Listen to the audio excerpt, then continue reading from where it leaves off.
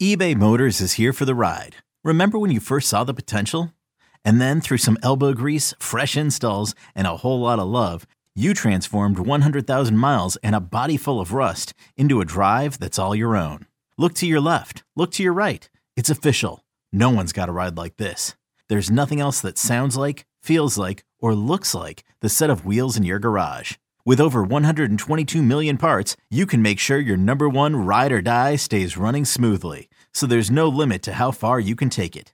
Brake kits, turbochargers, engines, exhaust kits, roof racks, LED headlights, bumpers, whatever your baby needs, eBay Motors has it. And with eBay Guaranteed Fit, it's guaranteed to fit your ride the first time, every time, or your money back.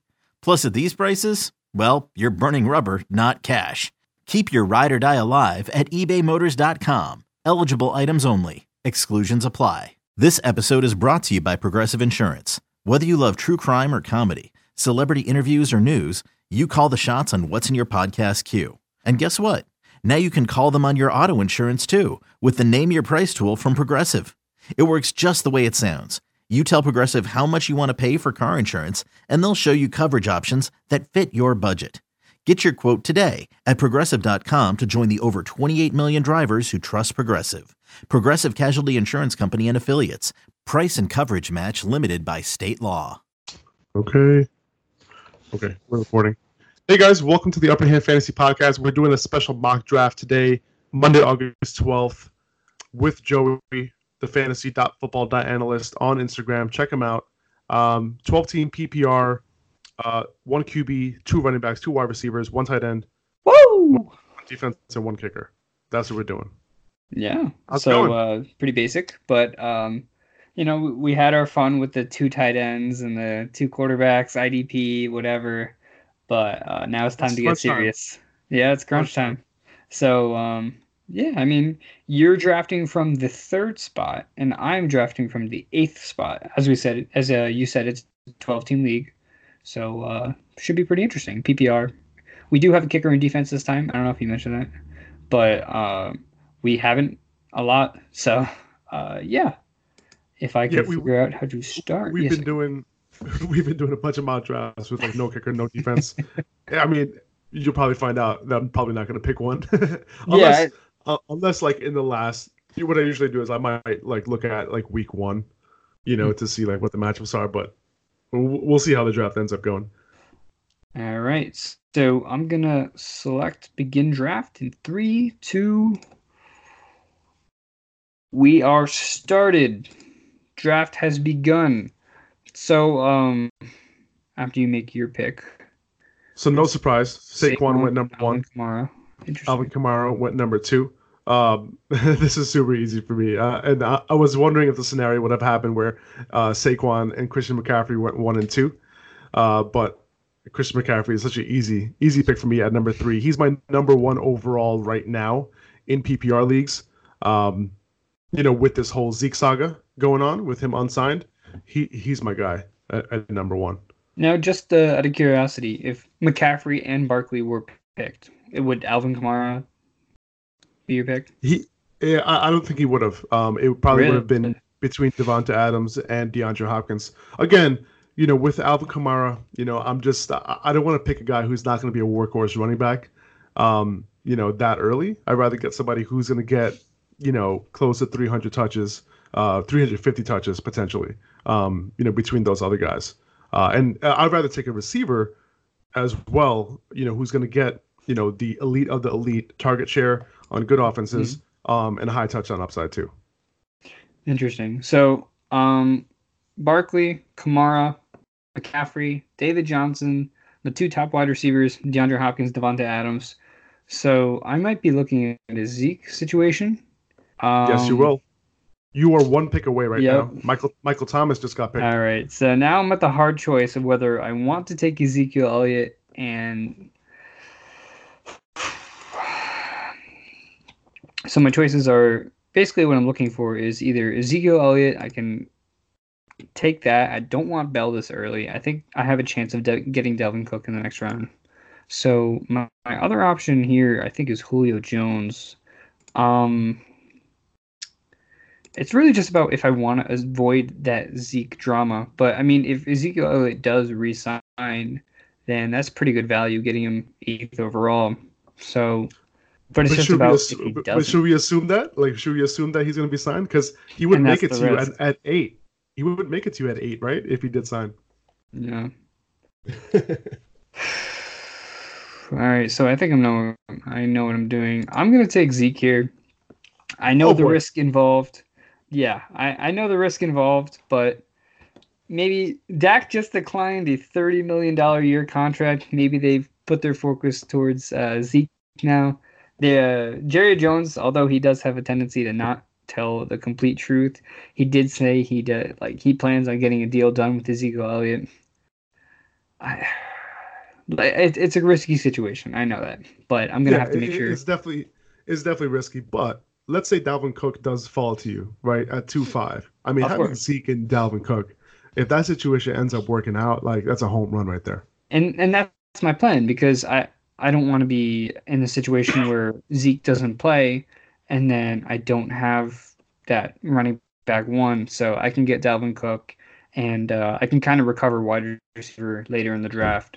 So it's risky for sure, but there's also handcuffs I can grab later on, and I don't care about saying that right now because this is more so you guys can learn. It's not so much about this isn't a real draft, so I can tell you guys that I'm planning on taking a handcuff. As of right now, I heard Tony Pollard is supposed to be the guy.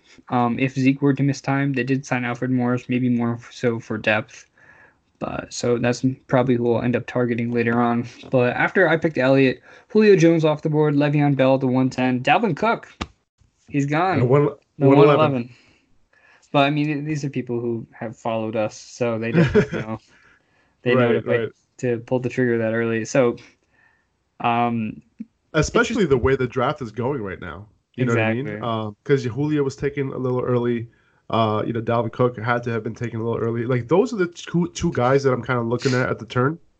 That I'm hoping will be there. If I had the 12 spot, starting with Julio. And Cook is a pretty good start right there. So Todd Gurley going at the 2-1, Juju Smith at the 2-2, Tyreek Hill was at the tail end of the first round, by the way. James Conner, Odell Beckham Jr. Now I'm back on the clock. At 2-5. At 2-5.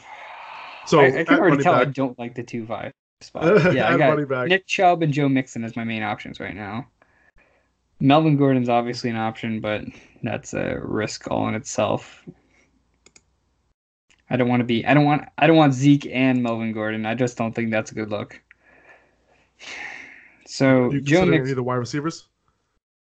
I mean, like I love Mike Evans, so I might have to take him. I don't really know if I want to pull the trigger on Chubb or Mixon. I don't mind either of them, but I was really looking to get like Dalvin Cook here to kind of anchor my wide receivers, but I think, I'm going to take Mike Evans here. Although I really wanted the running back, I just think it's the better choice. I don't want to take away from getting that value. I'd rather just take Evans. Right, and before Antonio Brown's issues, were you taking Mike Evans before Antonio Brown? Yeah. Oh, you were? Okay.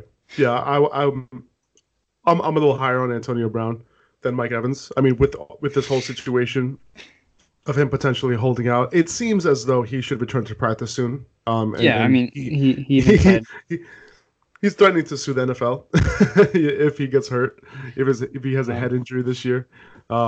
This dude is bananas. But I think between Antonio Brown and Mike Evans, I like Mike Evans, but I do like AB over him a little bit. And Nick Chubb would probably have been considered at 2-5 for me, even though I wasn't taking him anywhere close to that when they had Duke Johnson. But Nick Chubb went right after Mike Evans, followed by Keenan Allen. I'm 2 picks away at 210. So we had a fun event on Sunday, more so for Faraz as a Jets fan. But if you guys saw either of our stories, I thought you looked like a Jets fan too, because you were wearing a Jets shirt. Yes, I had the shirt. I got it signed by Santonio Holmes, and I'm ready to gift it to a family member who's a Jets fan. Although Nice. it's Santonio Holmes, so I mean, more so Pittsburgh thing, but that's fine. I'm sure they'll Hey still man, appreciate it. And that offensive lineman, I don't know who it was. I still don't know, but I I looked. it wasn't Osemele. Was it somebody else? No, it was a another dude. I'm not sure who, Okay. but Joe Okay. Mixon just went at the 2.9. Interesting. Okay. So Adam Keenan Thielen, Allen, wow. Adam Thielen, Joe Mixon. So on the board for me, Antonio Brown made it all the way to 210. T.Y. Hilton, Amari Cooper, Stephen Diggs. So I think there's a little bit of a tier drop there at wide receiver, with Antonio Brown being in his own tier. Damian Williams is tempting. Kerryon Johnson is tempting. But at this point, I will definitely go Antonio Brown every single time this late in the second round. Can't believe Travis Kelce hasn't been taken yet. Yeah, that's true. He should be going. He should be going around 2.5, 2.6, and I think a lot of people are worried about his situation right now. But his foot injury should be fine by the start of the season. He's returning to practice, hopefully. And really, all you have to worry about is just him not being a diva and just like walking away from football, pretty much. Because it can't work.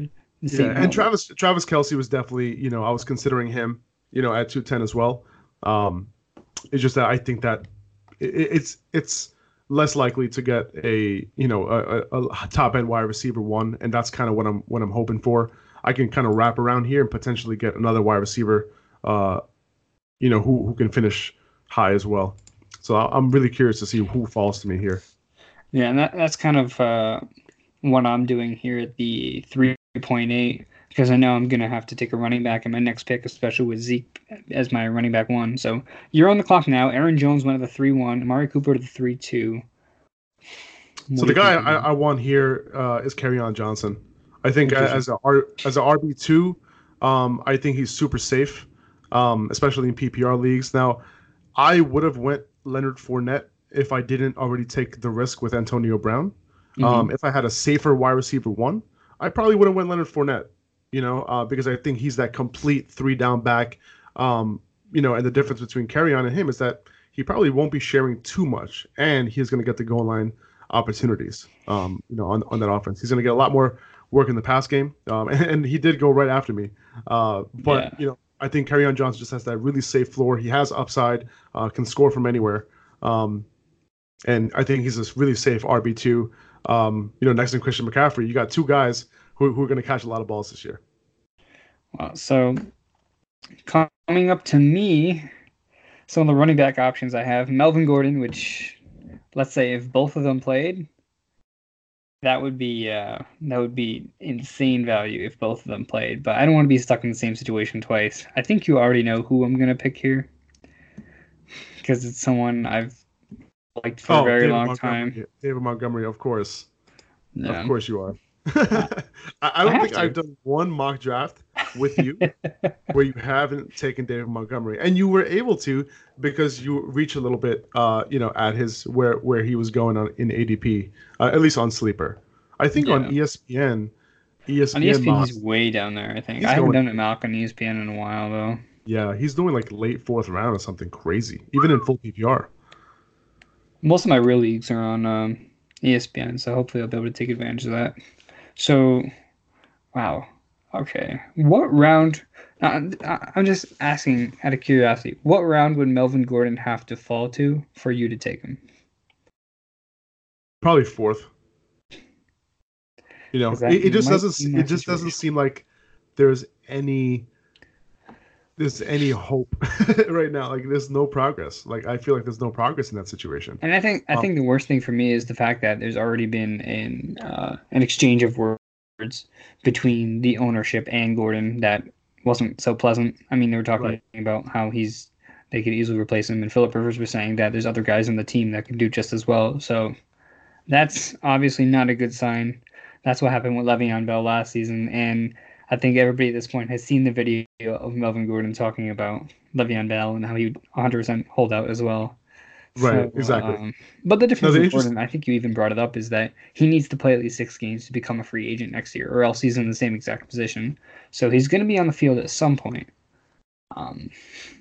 Well, it's interesting because you're going to be on the clock with the next pick. Melvin Gordon is still on there, but you took Zeke. So are you really going to double down on holdouts here in the first 4 rounds? Obviously, the upside is ridiculous. You're going for that home run. If both of these guys end up signing, I'll just give you the trophy right now. Well, there's actually a guy that's fallen very... Okay, so he is there. I'm going to have to pass on Melvin Gordon. As far as other running backs, I mean, look, I'm just kind of like you said, I have Zeke, and if I have Zeke and Gordon, I don't know. It's such a risky position for me to put myself in because that's 2 of my first 4 picks being wasted potentially, and that's not something I want to do. So other running back options right now: Derrick Henry, Mark Ingram, James White, Sony Michel, Tevin Coleman. Tevin Coleman may be someone I'm considering, but he's someone I can likely get in the 5th round next round.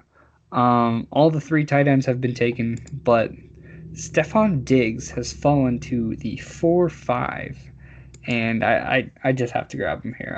I don't know how he got to almost halfway through the 4th round, but there's a great reason for that. This draft has been running back heavy. Like, I see that.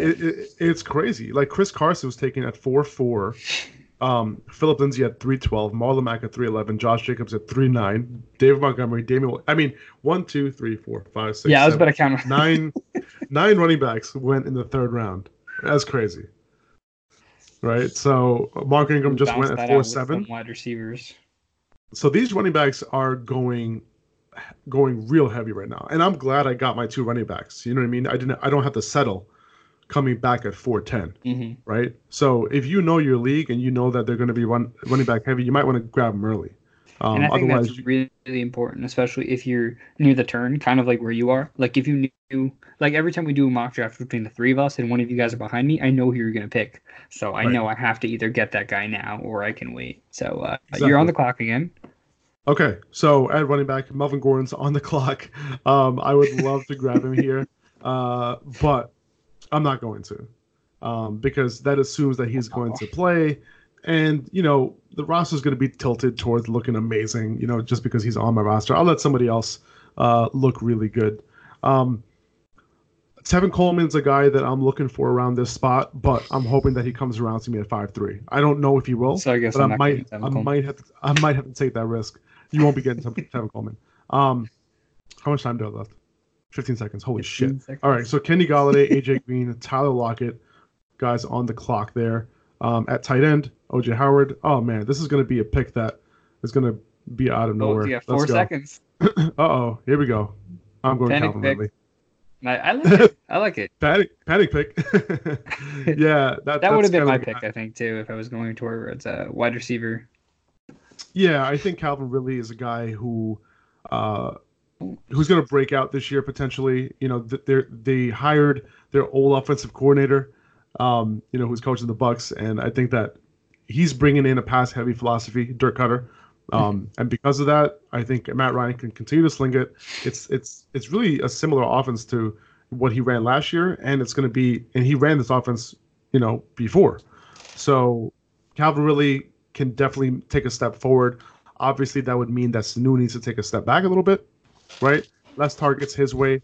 Yeah, but I mean, I like the post you made. I think it was highlighting rookie wide receivers in the first year and who actually finished as a wide receiver too, and the company that Calvin Ridley was with. I forget the names on the top of my head. But it was amazing, but the names were ridiculous. Yeah, so it's among the top. So yeah, I mean, exactly, and we know that he has the talent.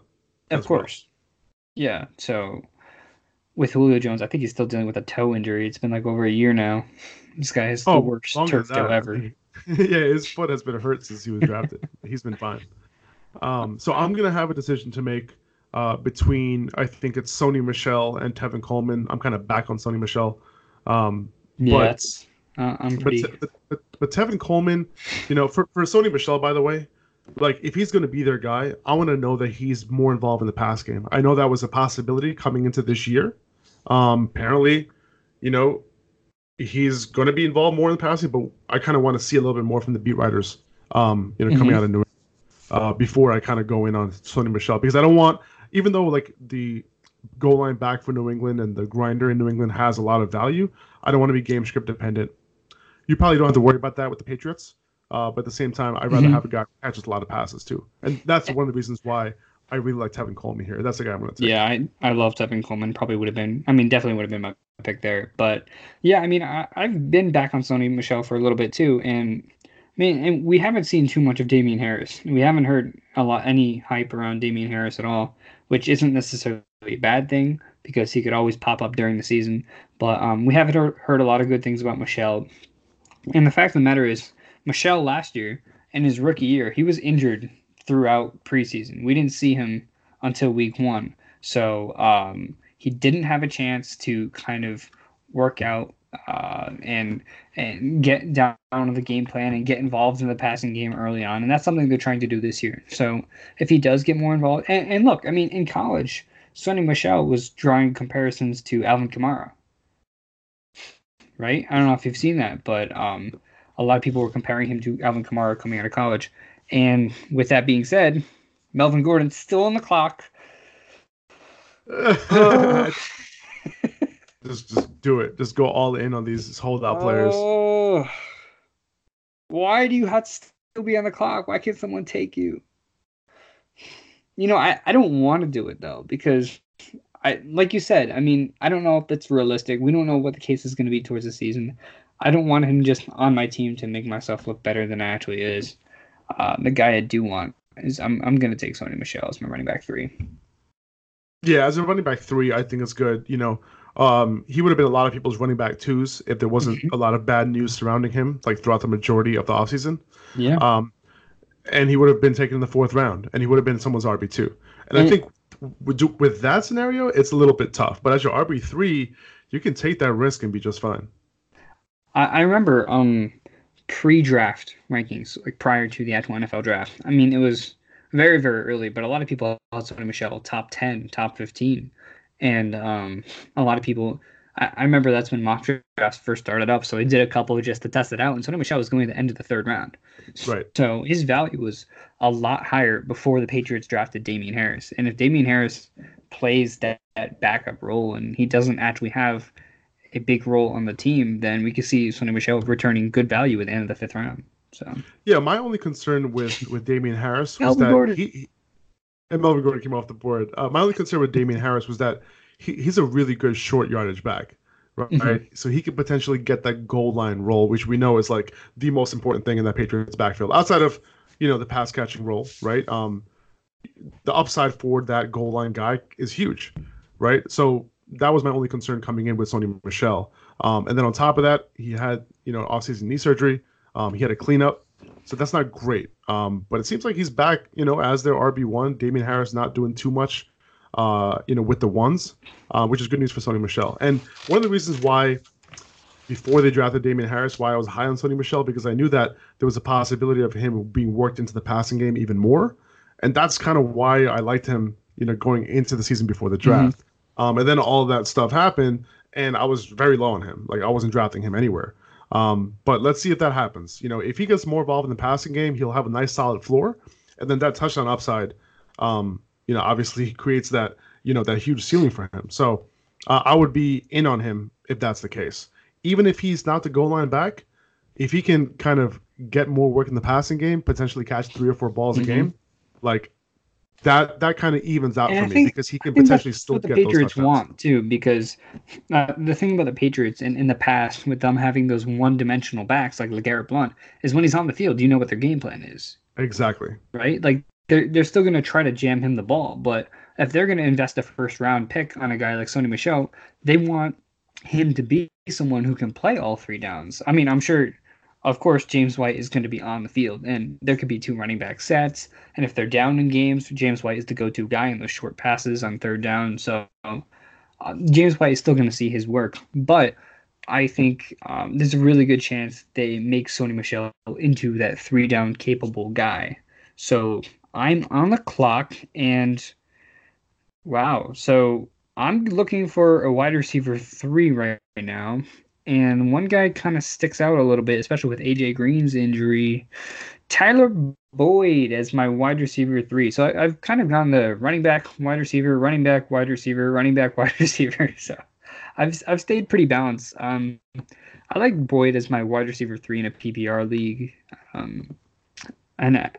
Yeah, I mean, I don't know too much else to add. I think it's pretty decent value. I think it's a great pick.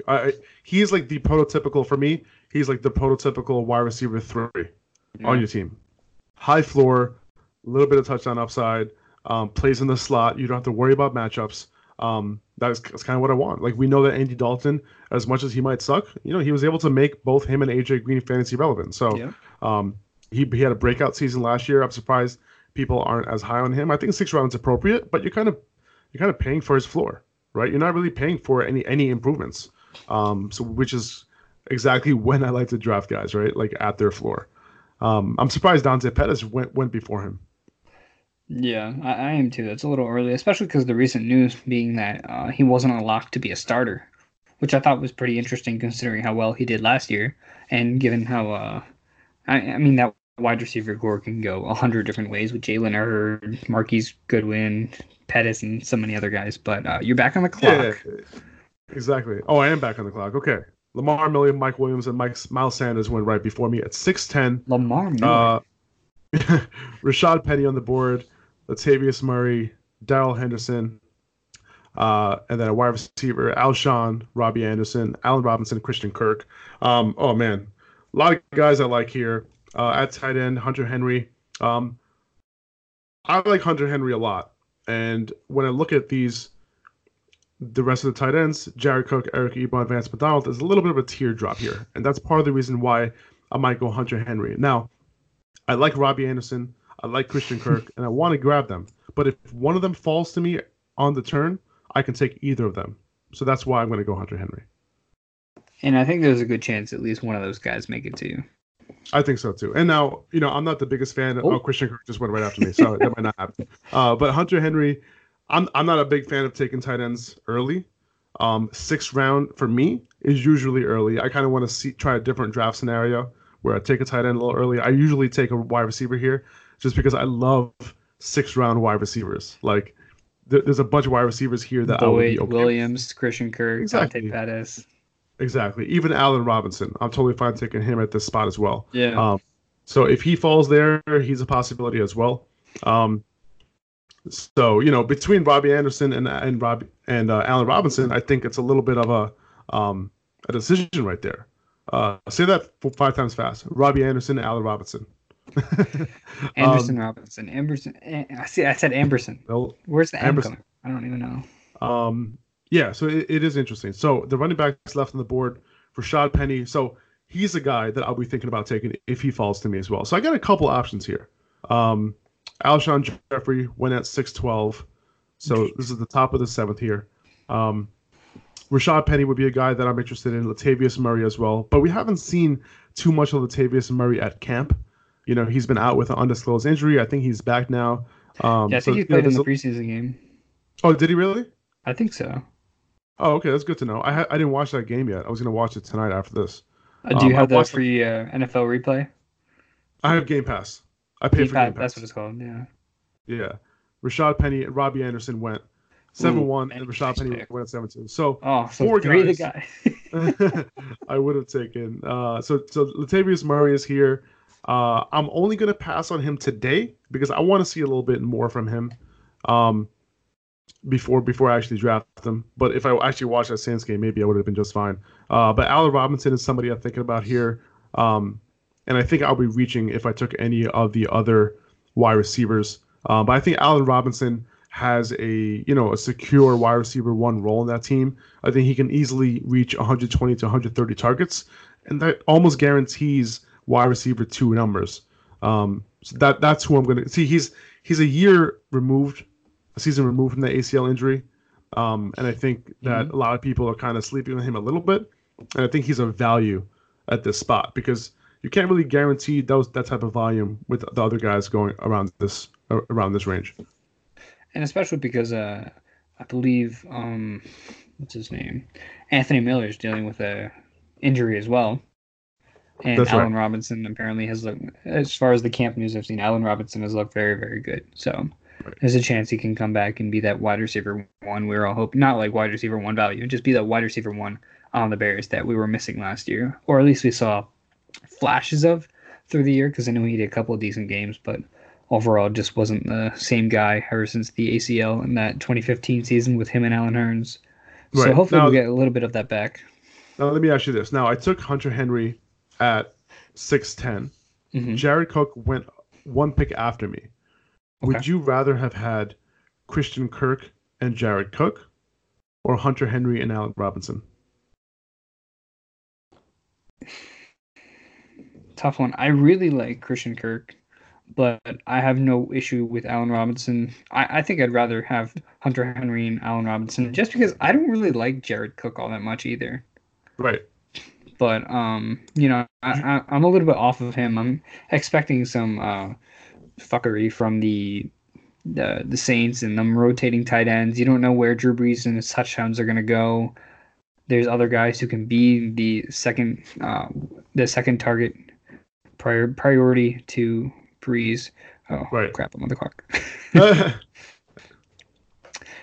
All right, so right here, running back wise, I was thinking about getting someone like Darius Geis, only because he's technically the starter, but with him being gone, I mean, I know you like Latavius Murray. I'm not too big of a fan, especially in a PPR league.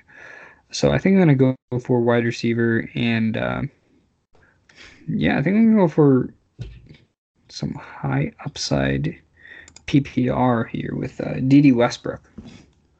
Maybe a little bit early, but overall, I mean, like we know Nathaniel Hackett wants to turn the Jaguars into more of a passing team. Obviously, they've been relying on Fournette the last couple of years, and it hasn't really panned out.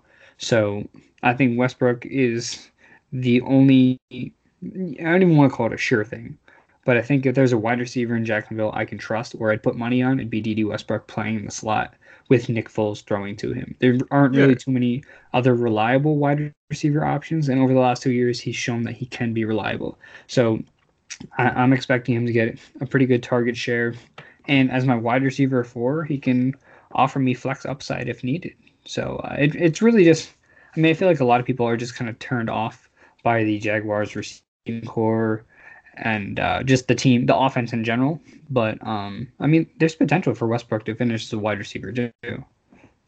I agree. I mean, John DeFilippo coming over, he had Kirk Cousins throwing the most attempts in Minnesota, right? And then you have Dede Westbrook in the slot, where Nick Foles threw more to the slot than to the outside last season. Who is the offensive coordinator? DeFilippo or is it Hackett? I'm pretty sure it's DeFilippo. I'll fact check it real quick. You might be right. So and because of that, like you had John DeFilippo in Minnesota. You saw what Adam Thielen was able to do in Minnesota. A lot of things kind of add up. And Dede Westbrook, I think, was third last year in yards from the slot position. I think only behind Tyreek Hill and Adam Thielen. So he's primed to have a pretty big year this year, especially in PPR. Okay, so Nathaniel Hackett was the offensive coordinator for the Jaguars. Now he's with Green Bay, but that's Matt LaFleur's offense. So, okay, yeah, you're right, John DeFilippo. Which tells you that in Green Bay, they might be a little bit more run heavy than people think. And I think that, well, I mean, I think the thing about Green Bay is Matt LaFleur is, it's his offense either way. So, yeah, it is. And I think Matt LaFleur, too. Remember, Tennessee was very run heavy last year. They want their running backs involved in the pass game. They want to use their backs. And Aaron Rodgers, he could be used efficiently. He doesn't have to have 45 attempts per game, but they can use him in a way where he's like almost perfect. Does that make sense? Yeah, it makes sense. We're at the 8th round here, and I think I know the guy I want to get. We'll see if I can get him. But I'm looking for a quarterback right now. Baker Mayfield and Matt Ryan are still on the clock, still on the board in the middle of the 8th round. So I'm thinking about pulling the trigger on Matt Ryan. We'll just see if who Chris picks here. But yeah, I think Matt Ryan in the 8th round is legit. Yeah, that's legit value right there. We'll see if it happens. Whenever 10 seconds till I pick. Ronald Jones was taken right before this pick, by the way. Nice. Ronald Jones. Feel about that? Not a fan. He was someone I thought had Baker Mayfield. Thank God, Matt Ryan. Boom. So I mean he's someone who I figured had good upside, and I mean there is still potential with Ronald Jones, but it could very well be a split. They could. I mean Andre Ellington is someone who could even see some work. There's a very tiny chance they trade for someone like Melvin Gordon. I mean I thought they were going to be in on Duke Johnson, but that did not end up happening. So I mean, I'm super surprised they didn't try to get Duke Johnson. I mean, there could have been a lot of. He kind of like to me just screams like what Arian wants out of his running backs. Like Duke Johnson would have been perfect for a 3-down role. I agree. But I mean in Tampa there's Bruce Anderson, I think undrafted free agent who's gotten a little hype around him. So there's other guys that can take over that starting role, and I don't think he has a secure role at all. And I mean, look, you're shooting for upside at running back position, but the guy who took him, he has Le'Veon Bell, James Conner, Melvin Gordon, and Ronald Jones. Right. So that's pretty interesting. I mean, you got Andrew Luck in the 6th, Ronald Jones, Melvin Gordon in the late 5th, George Kittle. Interesting team. Yeah. All right. So I'm on the clock. Royce Freeman was taken right before me. I'm at 8-10. Wide receivers on the board: Marvin Jones, Corey Davis, DK Metcalf. Okay with Marvin here. There are a couple of guys I like a little bit later. At running back, Jordan Howard, Kareem Hunt, LaShawn McCoy, Jalen Samuels, Damian Harris. A lot of interesting guys here. Already took my tight end. So I'm looking at quarterback. Drew Brees, Carson Wentz, Kyler Murray, Russell Wilson, all on the board. But there's too many quarterbacks on the board for me to pick a guy right now. So I'm going to either pick a running back or a wide receiver. So far, I need to make a pick. 9 seconds. Oh boy. Let's go with Jordan Howard. I'm going to go Jordan Howard here. You know, he's not the ideal,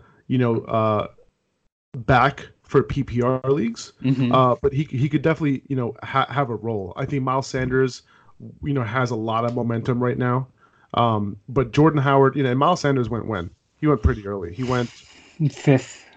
Sixth round, two rounds ago. So I got Jordan Howard 2 rounds cheaper. It's most likely going to be a split between these two guys. Like if you watch the game this past week, they were rotating in and out. And I think Jordan Howard is a guy who could easily be their goal line back. And we know that role in the Eagles offense can be pretty valuable. And because of that, we've seen that role, right? Like we've seen Jay Ajayi, we see LeGarrette Blount, have that not involved in the passing game, just run the ball behind our awesome offensive line. In our 2 tight end sets, just run the ball. So that's kind of what I'm chasing here. And as depth, right? Jordan Howard's my RB4. I just thought that he was the best player available. There's two other running backs went right after me: Kalen Ballage, Jalen Samuel. And I think Kalen Ballage might have a similar role as Jordan Howard this year, but he's just not as good of an offense, pretty much. Yeah, and I mean, it's not too much to like about Miami right now, but I think it's interesting because we saw in the beginning of last year that Philly was willing to kind of have a workhorse type running back. We saw Ajayi before he got injured yet again. He had a big workload in those first couple of weeks until he went out and he was gone for the season. But there is potential for Miles Sanders to pick up a similar role to that. But like you said, they have 2 different guys who have different skill sets. So we could see Howard take over that short yardage, early down role. Right. So I'm 1 pick away from my next pick.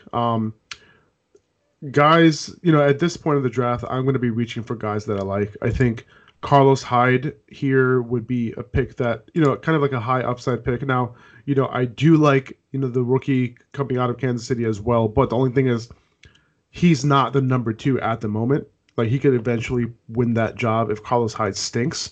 But we know that as of right now, Carlos Hyde, is the clear 2. To Damian Williams. If Damian Williams were to, lose his job for whatever reason, Carlos Hyde would be the guy. But today, apparently, TJ Hawkinson at 9-2. Wow. Could have got him a little bit later. But yeah, Carlos Hyde is the guy that I'm looking at here. There are few other running backs, good for depth. I think Marvin Jones provides some good depth at wide receiver as well. I'm looking at Deshaun Jackson as somebody that I'm interested in. Dante Moncrief as somebody that I'm interested in. But I think as of right now, I'd rather just go with guys with high upside, and get some good running back depth. So I'm going to go Carlos Hyde. Yeah, I'm not against that, especially because the Chiefs said that they're willing to use a committee approach. So we'll see. I mean, it's not something that Andy Reid typically does, and I'm sure that with a committee, we can. Mark Andrews. Damn. Mark Andrews at 9.5, huh? It's interesting because Mark Andrews was actually someone I was planning on getting later. David Njoku is still on the board, but I don't hate the pick, to be honest. Yeah, I mean, listen, if I love a guy, but he's going 2 rounds before I like him, I like that even better. Right? I'd rather them take them super early because that just means that more value is dropping down to me, and I can get more value. But taking Mark Andrews that early, it doesn't really offset the risk that he comes with. James Washington. We got some weird picks going on right now. It really is. Everyone's just kind of reaching for their guys at this point. Drew Brees going at 9.7. That's hilarious. Okay. So I'm back on the clock. Do I want to pull the trigger on tight end? No, I do not. Do I want to draft the Bears defense? No, I do not. So wide receiver wise, I got 4. I'm all set. I need to start stocking up on high upside running backs, especially, like I said, with the Zeke situation going on.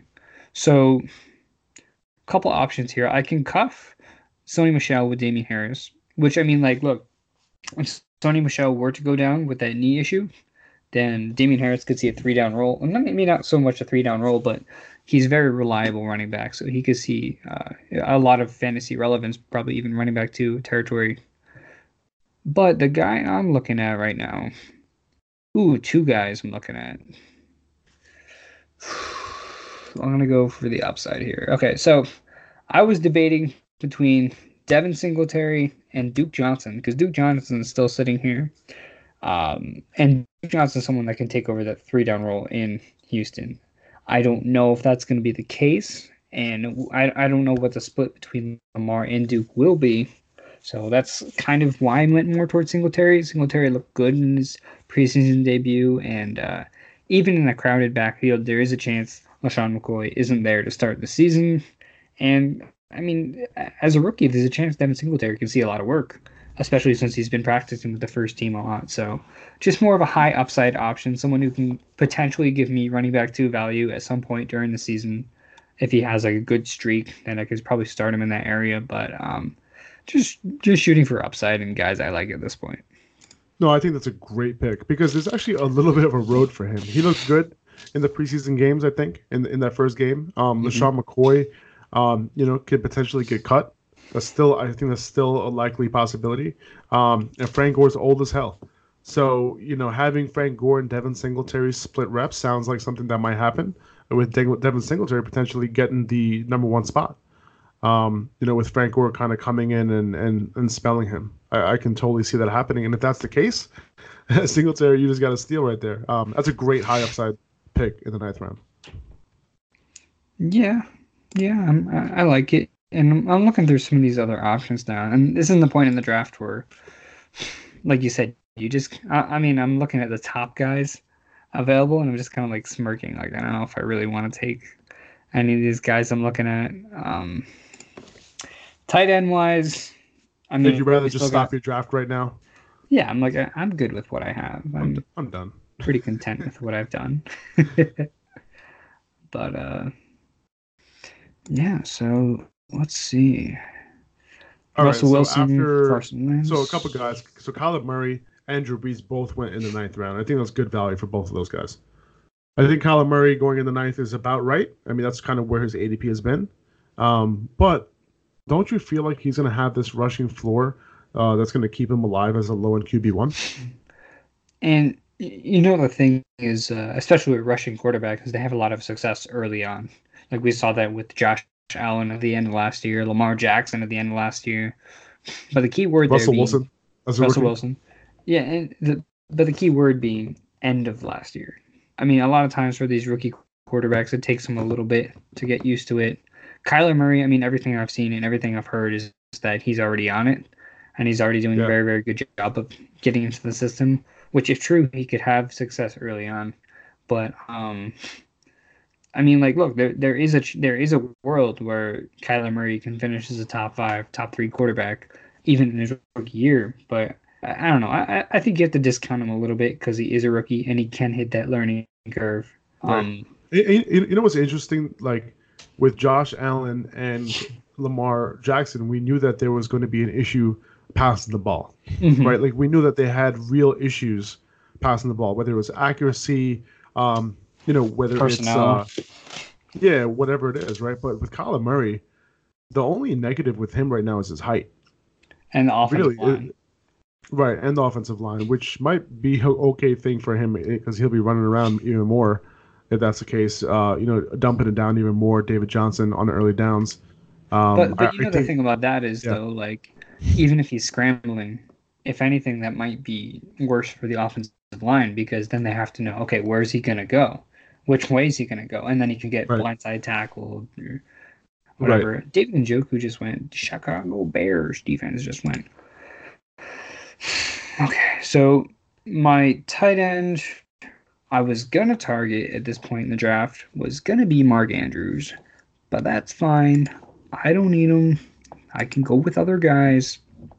I could go for another upside running back. I think I can wait another round on some of the guys I want. Wide receiver wise, I think I'm pretty set with where I am right now. I can get a sleeper guy later on, but Mike Evans, Stephon Diggs, and Tyler Boyd, D.D. Westbrook is pretty solid for me. So I think I'm going to go for a tight end, and I'm going to get that stack with Matt Ryan and draft Austin Hooper here in the 10th round. I like it. And Hooper is someone who hasn't really been consistent, but he's improved every single year. More of a PPR tight end, not a guy who's, they have Julio and they have Calvin Ridley, so they have other guys they can target once they get into the red zone. But Hooper has his big games, and at this point in the draft, in the 10th round, I feel pretty confident I have a balanced team. So if I can have a tight end who can have that, it's kind of like Tyreek Hill, obviously not to the same level, but point being, Tyreek Hill is a guy who can win you a week. Or, if you have a balanced team, he can kind of like bring your team down a little bit. But the case for Austin Hooper is he can give me a 20-point week 1 week, can give me a floor of like 7-8 points or 5 points or whatever it ends up being. So that extra boost every once in a while I think will be great. But there is a lot to like about Hooper. There is a chance he does get that consistency. Yeah, but not only that, I think the biggest thing with him is that he has a chance of breaking out. I think in the Dirk Cutter offense, very favorable towards tight ends. Austin Hooper has improved each of his 3 years. Going into his 4th year, where kind of tight ends peak, right? Yeah. Or peak or just come into their own, actually, right? Especially in a starting role, because last year was the first year where they got rid of what's his name? Toilolo? Yes, Levine Toilolo. Right. But you're on the clock right here. And Austin Hooper, like, he's a guy who had 75 receptions last year. I mean, it was in the 70s. So I think a lot of people are sleeping on him a little bit. I think there's a chance of him breaking out. So I have 10 seconds. Deshaun Jackson, Dante Moncrief, or Golden Tate.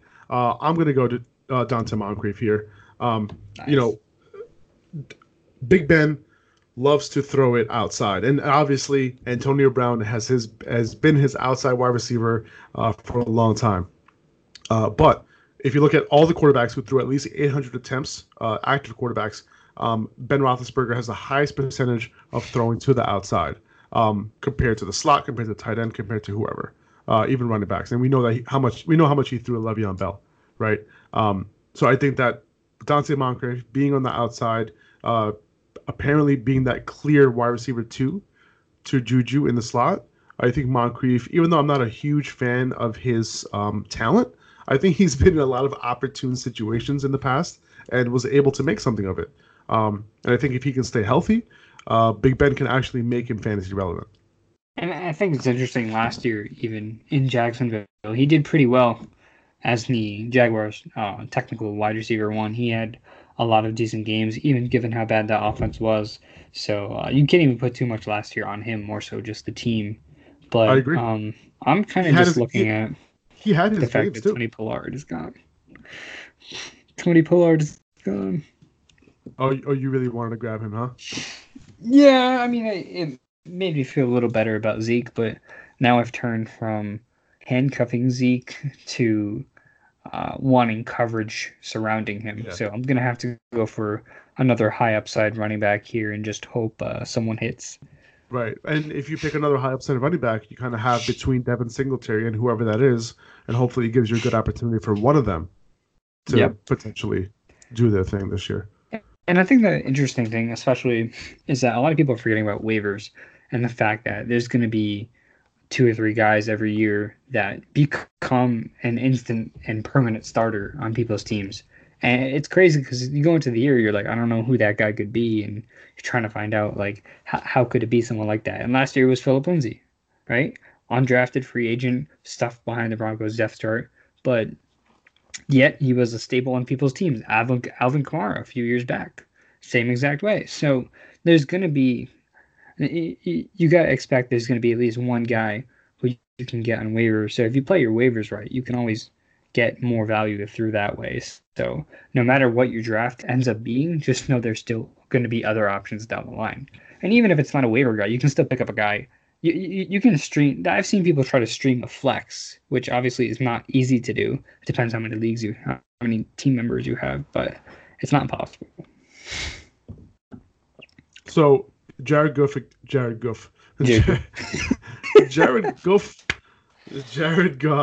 Cam Newton right before me. I'm looking at, so LeSean McCoy is still on the board. It's the 11th round. And I still don't think I'm going to go in his direction.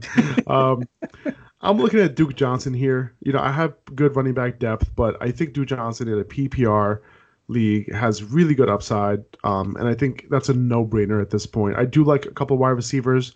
I like Deshaun Jackson, and I like Golden Tate. And I am willing to keep Golden Tate on my bench for 4 weeks to potentially start him week 5 if I need him, because I think that he'll play a huge role out of the slot. And I think that he could potentially out-target, any of the other wide receivers, including Sterling Shepard, potentially. And I think that's why in the 11th round, I think that would have been a good value as well. But I couldn't pass up Duke Johnson's upside. I think he could be, he's definitely their passing down back, right? No matter what. Lamar Miller wasn't good enough to really command targets on that third down, passing down role. He didn't have too many. So I think Duke Johnson coming in, might hurt Kiki a little bit, honestly. But Kiki's already hurting himself all the time. So you like that one? I do. I am a fan of that one. I thought I'd make you chuckle a little bit. Anyway, so Duke Johnson can potentially have a little bit of a role in early downs as well. So if he plays a little bit on first, second down and has all that passing down role, I think it's only upside in the 11th. Don't you think so? Yeah, I mean, Duke was the one I was considering back in the 9th round when I was deciding between him and Devin Singletary. So definitely someone I would have considered even earlier than that. Now I'm looking at, like I said, I want to go for and look, the running back options are kind of dwindling. Darwin Thompson just went off the board, who was someone I was considering, obviously solely for the upside. Time's up. Jacksonville Jaguars defense. Oof. Hate to see it. So right now I'm looking, kind of shifting through some of the running backs I see. Justin Jackson is an option for me.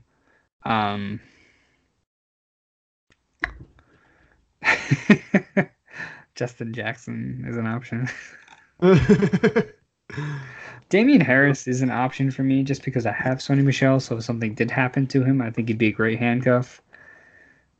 And I think that's gonna sum up my my running back sleepers at this point.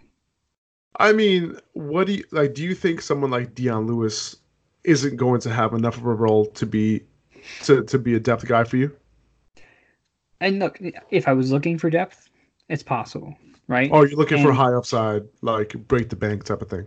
Yeah, because like if I have depth I mean, I have other guys. I'm looking for someone to hit, and I don't think Dion Lewis is. I don't think there's anything about Dion Lewis. Even if Derrick Henry tore his ACL, it would just kind of be like the equivalent of early last year, where Dion Lewis was like, oh, maybe he'll have a couple games where he racks up 5 or 6 catches and gets you just over 10 points. Right. But it's not like a favorable position. Yeah, I mean, so my options are Damian Harris and Justin Jackson. And look, if Damian Harris booms, that means that Sony Michel went down. So I'm going to go for Justin Jackson. And yeah, I mean, just kind of see how that Melvin Gordon situation shakes out. I know Austin Eckler technically will be first in line, but what we saw last year, I'm never going to forget when Anthony Lynn was talking about how Austin Eckler is more of a special teams guy and that they wanted to reduce his touches, and the fact that Justin Jackson did see a lot of touches towards the end of the season. So there is a chance he could be that starting wide receiver, even if it doesn't happen right away. But like I said, Melvin Gordon does need to play 6 games. I'm getting this guy in the 11th round, and I just needed some type of upside to add to my bench, so I'm okay with it. Yeah, I mean, that situation is super fluid right now, so who knows how it's going to play out. And I think Justin Jackson can play a big role. We'll see. Austin Eckler, we'll see if he can handle that, that high touch workload. He didn't really show that he could handle it last year, but he's a very efficient back. So if he's improved at all over the offseason, potentially gearing up for a potential big load, maybe Justin Jackson's the guy who takes at least half of those snaps. Yeah, and I think I know who I want to go for my next pick, and directly correlates to Sunday.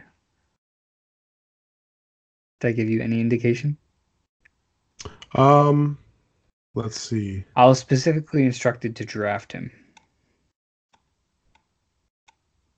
Let's see. Jamison Crowder. Yes. Knew it. Nailed it. I mean, all right, so I really don't think he's going to go. Let me tell you guys what happened on Sunday. Okay, so yeah, we can go over that now. We got time. So we were at Jets camp. We got friends and family tickets, which was amazing. Amazing. Thank you for the hookup, by the way, for Oz. Yes, for sure. And we were there. A bunch of players were coming over to us. Not to us, but like around us, because the family was there and all that. Yeah. So we were saying what's up to a bunch of players. It was great. Le'Veon Bell's daughter the whole time, and didn't even know. Yeah, Le'Veon Bell was around. Like, the rookie, Quinnen Williams was around. Jamal Adams was there, but the one guy that Joey was enamored to meet and see was Jamison Crowder. Like, he was already high on Jamison Crowder coming into this year, relatively high, and he wanted to ask him, like, hey man, like, what do you think is gonna happen for fantasy this year? And what did he tell you? Probably the most generic answer ever, being, I think I'm gonna do pretty good. Yes, you should draft me. Right. Which is fine. The guy he finished practice. He already had signed a whole bunch of autographs. I think when I caught him, he was heading back to his family, and I stopped him so he could get a video with me. That's true. Like, the only thing that happened between him playing with his son on the field, like lying down, it was like the cutest thing you'll ever see. The only thing between practice and that was Joey asking him that fantasy question. Me stopping him, say, "Hey, can you do a video real quick?" But I really appreciate that he took the time, even though it was a generic answer. But overall, still pretty cool. And look, he's someone I've been drafting in just about all my leagues. And he's healthy now. He can see a really important role in the offense. I saw a report the other day that Crowder could see. They wouldn't be surprised if he got close to 100 catches or targets, which I don't think that's too realistic, but I don't think it's impossible. So it was definitely really interesting being there and seeing all the players up close. And by the way, just quick shout out to what's his name, Jonathan Harrison. Yes. Really nice guy. Our now backup center, since we signed Ryan Khalil out of retirement. But yeah, dude, like you said, nicest dude ever. Yeah, I mean, Oh, Like he was like we thanked him for the tickets and all that, and he was just being such a gentleman. He was just like hoping that we had a good time and making sure we were all right. So he made sure to take pictures with both of us. We got to talk to yeah, him a little bit. So shout out to him, and also worth mentioning Jamal Adams. I mean, the greatest thing I think we saw while we were there. There was by the bleachers. There was separate bleachers, and there was about I don't even know how many people on the one side. Maybe like close to like 100. How many would you I would say? say like more than that, dude. I think it'd be like 150. Over 100 on that side, and then we'll call it like 40, 50 on the other side. Yeah. So right. first he went towards that right side, and he made sure to sign and talk to every one of those, we'll call it 45, 50 people. He went through all the autographs. He talked to every single fan. He took pictures with everyone. He did whatever you asked. We even stopped him, and he took a picture with each of us real quick. And after that, he made his way over to the bleachers where there was over 100 people likely. Someone's throwing shit upstairs. It's over 100 people just lined up, and he went over there and talked to every single one of those people too. So it's just really cool as a football fan, even though I'm not really a Jets fan. It's it was really really cool to see him take his time and do that and give the time to each and every one of the people that showed up to Jets training camp, and it really kind of showed who he was. So it very very interesting and very very appreciative of that for sure. Yeah, it was dope to see, man. It really was. He seems like he's a great dude. So I'm at the point here, like I was actually willing to take Golden Tate. So I'm on the clock at 12:10, end of the 12th round. I think Golden Tate here is just a screaming value to me. I think, in a PPR league especially, don't have to worry too much about the matchups, that Sterling Shepard's going to potentially face on the outside. And I'm assuming that he's going to be their primary outside receiver. Damian Harris still on the board. I think he's a good pick here as well. But I think I have enough running back depth. So I'm gonna go ahead and take. I'm just scrolling down a little bit just to make sure I'm not losing out too much upside. And I don't think I am. So Golden Tate is going to be my pick at the end of the 12th. Nice. I'm not too big of a fan of Golden Tate. I know he's got the suspension and he'll be gone for those first four games. But even so, I'm not too big of a fan of Tate just because, I feel like Shepard's going to be that wide receiver one option. You have Saquon, and if they don't want to look to the outside, then I think Saquon Barkley is the next priority, as well as Evan Ingram. So I think there's other options for Eli to go to if he's starting. But right. Even if he's not, and it's Daniel Jones, I don't know. I think this is if last year already wasn't, this is kind of the year where Tate gets phased out towards the end. It happens to a lot of players as they get later in their career. Frank Gore's been kind of going through that process for like 3 years now, but right. And I haven't seen that of Golden Tate though yet. You know what I mean? I haven't seen that drop off. And that's I kind of like look for that a little bit, and I haven't seen it with him. They lost OBJ. They lost a ton of targets. Right? There's a lot of targets vacated in that offense. Sterling Shepard, got his. Evan Ingram got his, and Saquon Barkley definitely got his. Right? I think Sterling Shepard will definitely see his volume increase a little bit. I think Ingram increases a slight bit, but there's still a lot of targets to go around with Saquon getting a shit ton last year. Is Saquon really going to get more targets than he got last year? I'm not sure if he does. Well, I think another thing, too, is the fact that the Giants have been, I believe, top 5, if not top 10, in passing attempts over the last 5 or 6 years. They've just been one of the teams that passed the most every single year. And Eli Manning has been at the head of that, and he still hasn't produced a lot of fantasy value. But given the fact that they lost Odell Beckham Jr., and I was looking at the data, and actually, I think interestingly enough, it was prior to the Odell Beckham Jr. I'm going to find this exact stat because I wrote about it when I was writing about Sterling Shepard. But prior to OBJ, they didn't throw the ball as much, and there wasn't as much value to be had. So I think with OBJ gone, they're not going to throw as much. And guys like Saquon Barkley, even if Tate's going to have his share, but I don't think it's going to be enough, especially after 4-game suspension, to kind of give you week-to-week output. But let me find exactly what I was talking about. Sure. Scroll through my feed. Okay, so Giants, So Manning racked up at least 575 pass attempts every year dating back to 2014. So that's almost 600 passing attempts every single year since 2014. Another interesting thing too is Manning's average pass completion percentage with Odell Beckham Jr. He completed 63.3% of all his passes. And without Odell Beckham Jr., over his whole entire career, even through the Victor Cruz era, he averaged 57.9 completion percentage. So with him throwing less and being less accurate, I mean, not that his accuracy is all that different with Odell Beckham Jr. not on the field, more so just not having that reliable option. It just really brings him down. So yeah, I mean that was kind of what I was looking for in that area, but I'm just not too big of a fan, I guess, on Tate, but that's fine. Right.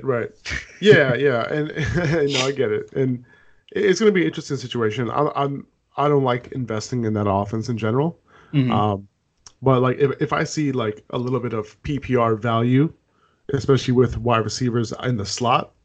And guys, I think Golden Tate is really talented. I mean, he got traded last year, but just because he got traded and wasn't able to fit in that offense, I don't think that leads to a fall off, as far as his career goes. But yeah, 2 defenses were taken right before me. I'm at 13-3 right now. We're only 14 rounds, by the way. I'm pretty sure, right? Yep, we're only 14th round. So, yeah. I'm looking at a bunch of high upside guys right now. Peyton Barber at this spot, like it's really ugly, right? But in the 13th round, he could potentially be their starter, and as of right now, that's who it is. It's not going to be an offense that's going to run the ball like a ton, but like he's definitely an option here. But I really want to shoot for some upside. I think Josh Gordon is a guy that you want to see if he gets reinstated.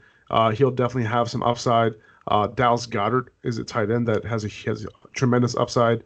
So I'm going to go with one of those guys, and the guy that I'm probably going to go with is Josh Gordon right here.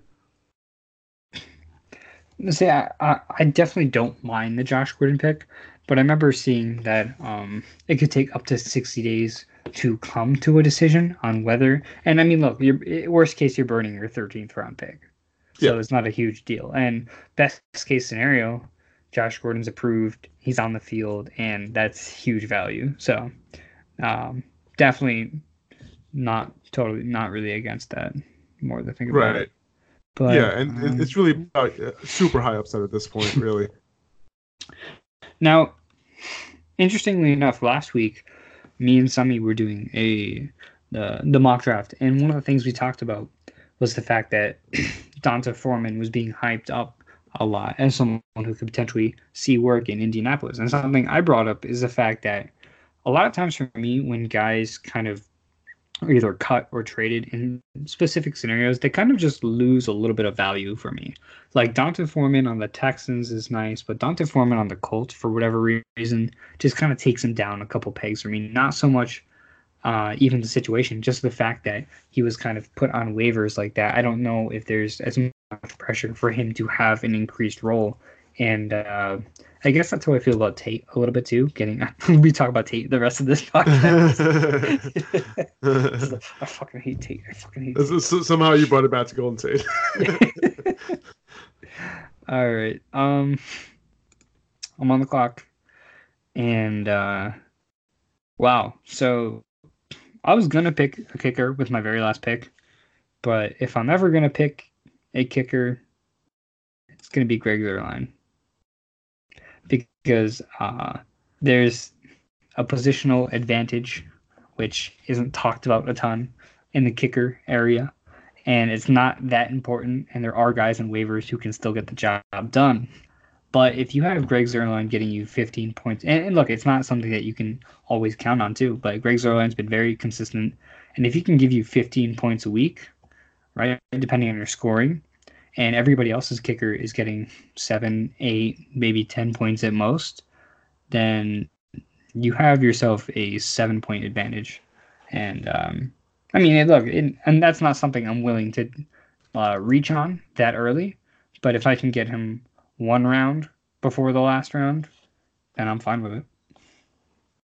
Yeah, no, I could totally see that. I mean, and at this point, it's either like, okay, am I going to get my kicker, or am I just going to pick one up later? And if you could, if your draft, if your league isn't picking kickers early, like, and you have the opportunity to pick a kicker in the 13th round and get the best one, why not? Because you're going to pick up a kicker anyway. And sometimes the only thing about picking a kicker is that you might not leave room for more upside if you want to grab like a running back down the totem pole, second spot. I've already been down that totem pole. I don't know if there's anyone else I want. But interestingly enough, I have this weird like sense with kickers to where I can always tell who's going to be. I've predicted a lot of, and it's not like something to really be proud of, but I mean, I called Will Lutz having his first really good season. Fairbairn, I mean, I didn't know how good of a kicker he was because who the hell does research on kickers? But I knew if he did good, he could have a lot of value in Houston. And this year, my guy, it's like every year I kind of pick a kicker and I really back him and try to get him in all my leagues. Because look, if you can get that small advantage at the very last pick or after the draft is over, that's fine. But my guy this year is Jason Myers. Last year, the Seattle had a lot of kicking woes. And Jason Myers actually finished, I believe it was a top 10 kicker with the Jets. And the Jets kind of topsy-turvy offense last year. So as long as he follows that hot streak in a rush-heavy offense, I mean, that's an offense that's going to get down the field a ton. And they had a lot of opportunity for Blair Walsh last year, and he didn't really take advantage of it. So if they have a safer kicker like Myers, I wouldn't be surprised to see him join that elite group of Zierlein, Bucker, Butker. I love the kicking analysis, dude. That was on point right there. What about defense? Are you a guy who drafts? Are you thinking of drafting defense right now in the 14th? See, it's like, as much as it makes so much more sense to just like stream defenses, for me personally, I'm in so many leagues that like I don't feel like going through that every week. Just like, what defense is not going to get negative this week? I totally hear you on that one. Yeah, I'm never going to reach for a defense, but I'm going to try. I try to get a defense that has a good defensive line. So like the Texans is a defense that I've been targeting a ton because look, if depending on your league rules as well, but if I can just get a couple sacks between J.J. Watt and Jadeveon Clowney, hopefully Clowney is still with the team, given his franchise tag situation. But if I can just get like 3 or 4 sacks and keep my defense at 10 points a week, then I'm fine with that. I don't, unless I see a glaring matchup that I think can be that can give me those extra like 5-10 points, then I'm just going to stick with the Texans the whole year and just kind of just ride those sacks and focus on the rest of my team, especially given how many leagues I'm in every year. So yeah, no, that makes a lot of sense. I mean, one of the reasons why, and if your league allows it, one of the reasons why I don't choose a defense in my draft is because we still have about a little bit less than a month before the season actually starts, right? So if I pick up a backup running back, for example, so here in the 14th round, this is our last round here, Chase Edmonds is available, right? I have a couple picks left before my pick, so he is a high upside handcuff to David Johnson, right? We 100%. Know that offense is going to want to run a ton of plays. The running back is going to be heavily involved in the passing game as well. So he could be a high upside running back. Like, let's say, what if David Johnson gets hurt sometime between now and the start of the season? If David Johnson tears his ACL tomorrow, you have a running back 2 on your roster. Maybe running back 1, depending on how much they use him. I didn't want to, like, say a specific injury. No. But, yeah, no, I'm just saying, like, I could have picked the defense when I could, instead, like, anything can happen between now and the start of the season. So that's why I want to get a guy like that who has super high upside. If one thing happens, they just shoot, to the top of running back rankings, right? Like Chase Edmonds can in this offense specifically, right? Yes, their offensive line isn't great, but he's going to be so involved in the passing game, if that scenario were to play out. Not only that, I personally like to stream defenses. Like I will look at, all the matchups week 1 Mm-hmm. And the way I like to kind of look at defenses is, hey, like who has a a high over under, right? I'm sorry. Basically look at to see who has the highest point differential, right? Gotcha.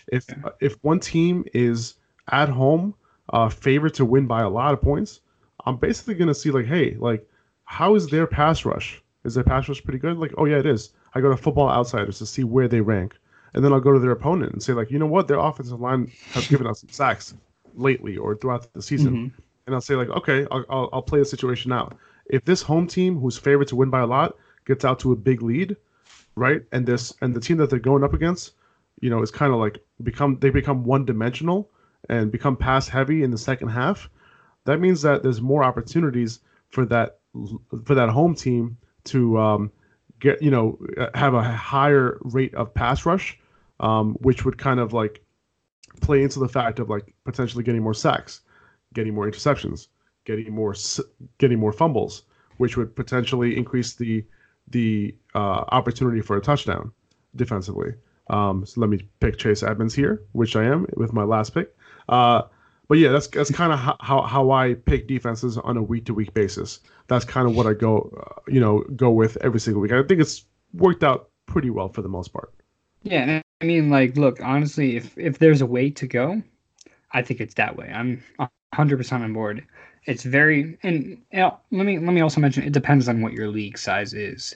I think 12 or below, you can definitely afford to do that. But if you're in like a 14 or 16 league for whatever reason, it may be safer to do just grab that defense like the Texans and just ride them out the whole year, because there's going to be a situation where some people grab two defenses. You believe that? Some people have.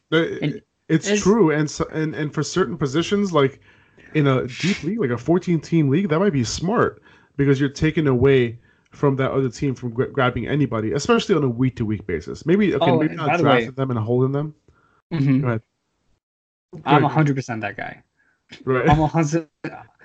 Like in my family league, you gotta pay attention. You gotta pay attention. It's funny every single year because my family league hates me because I'm always the guy. I had like somehow I got 6 starting running backs on my roster, and like they were all getting like 10, 15 points a game, and like so many people needed running backs, and they were trying to like, oh, you already have 6, just like give me this guy like from the cheap. I'm like, no, I'm just gonna hold on to all of them, and you gotta suck it up. But I'm totally that guy. I'll pick up like defenses that someone else might use, and yeah, that's 100% me, and that's who you want to be, especially if you're in a competitive league. So we just finished the draft, 14 rounds, 12 teams. Woo! Pretty good. How do you feel? I feel good. Let's go over my team real quick. So obviously started off with Ezekiel Elliott, and that wasn't the greatest start, but look, if he plays, boom. As far as my other running backs, I got David Montgomery towards the end of the 3rd round, Sony Michel towards the end of the 5th round. I think those are great options. Devin Singletary, Justin Jackson. If one of them boom, then I think I'm in a really good spot. But both 2 high upside guys. Wide receiver wise, I have Mike Evans towards the beginning of the 5th round, and Stefon Diggs towards the beginning of Mike Evans beginning of the 2nd. Sorry, Stefon Diggs towards the beginning of the 4th round, which I thought was great value there. Tyler Boyd, followed up by D.D. Westbrook. Jamison Crowder is my late round sleeper. I like that. Tight ends, I usually pick 2 tight ends, but just wasn't really feeling it this time. I mean, I think Austin Hooper, I'm trying to look, but I think, was he the last tight end taken? Dallas Goedert was taken, but I think that's it. So that's amazing. After the 10th round, only one other tight end was taken. So there's still other guys that would have been available, like Jordan Reed, who's someone I'm kind of starting to get a little higher on as we get closer to the season, as just like a later option. Noah Fant, Jimmy Graham. I mean, there's still some other guys that I could pick as my backup if needed. But Austin Hooper in the 10th, I'm fine with. And to pair him with Matt Ryan, definitely don't need a backup quarterback in this type league. Greg Zuerlein can get that kicker positional advantage. Houston Texans, a defense that can kind of ride for the rest of the year. So, I mean, on paper, especially with Ezekiel Elliott, it's probably not going to look like an amazing draft, but I'm actually really, really comfortable with how it came out. And I feel good about it. Yeah, for sure. And it's funny because, if you notice, I also didn't pick a quarterback in this league. Did you not? Right? I didn't pick a quarterback. But look who's on the board here. You have Jared Goff. These are the last 4 quarterbacks that come off the board. Jared Goff, Cam Newton, Phillip Rivers, and Lamar Jackson. I mean, there's plenty of quarterback depth on the board right now. I'm going to see how the Josh Gordon situation plays out, how if Chase Edmonds could potentially do something. It's funny. I forgot you picked Hunter Henry. I was like, did you not pick a tight end either? I didn't pick a tight end, quarterback, defense, or kicker. No, but I didn't pick a quarterback, kicker, or defense because those are all positions that I could easily stream, especially because most of the teams here picked only one quarterback. I think, let's see, only 3 teams picked 2 quarterbacks. So there's plenty of quarterbacks left, to be had. So this half of the league is out there on waivers. So that's pretty much how I'm going to do it. You know what I mean? I'm going to look at week 1. I'm going to look to see who has the best matchup and go from there. Yeah, I'm just imagining making the graphic right now and about how many questions I'm going to get. Where's your quarterback? Where's your kicker? Hey, man, I'll be glad to explain it. That'll be fun. But, yeah, I made so many comments. Oh, God. But it's fun. And look, it's obviously in a 12 team this early, 14 rounds, definitely the right thing to do.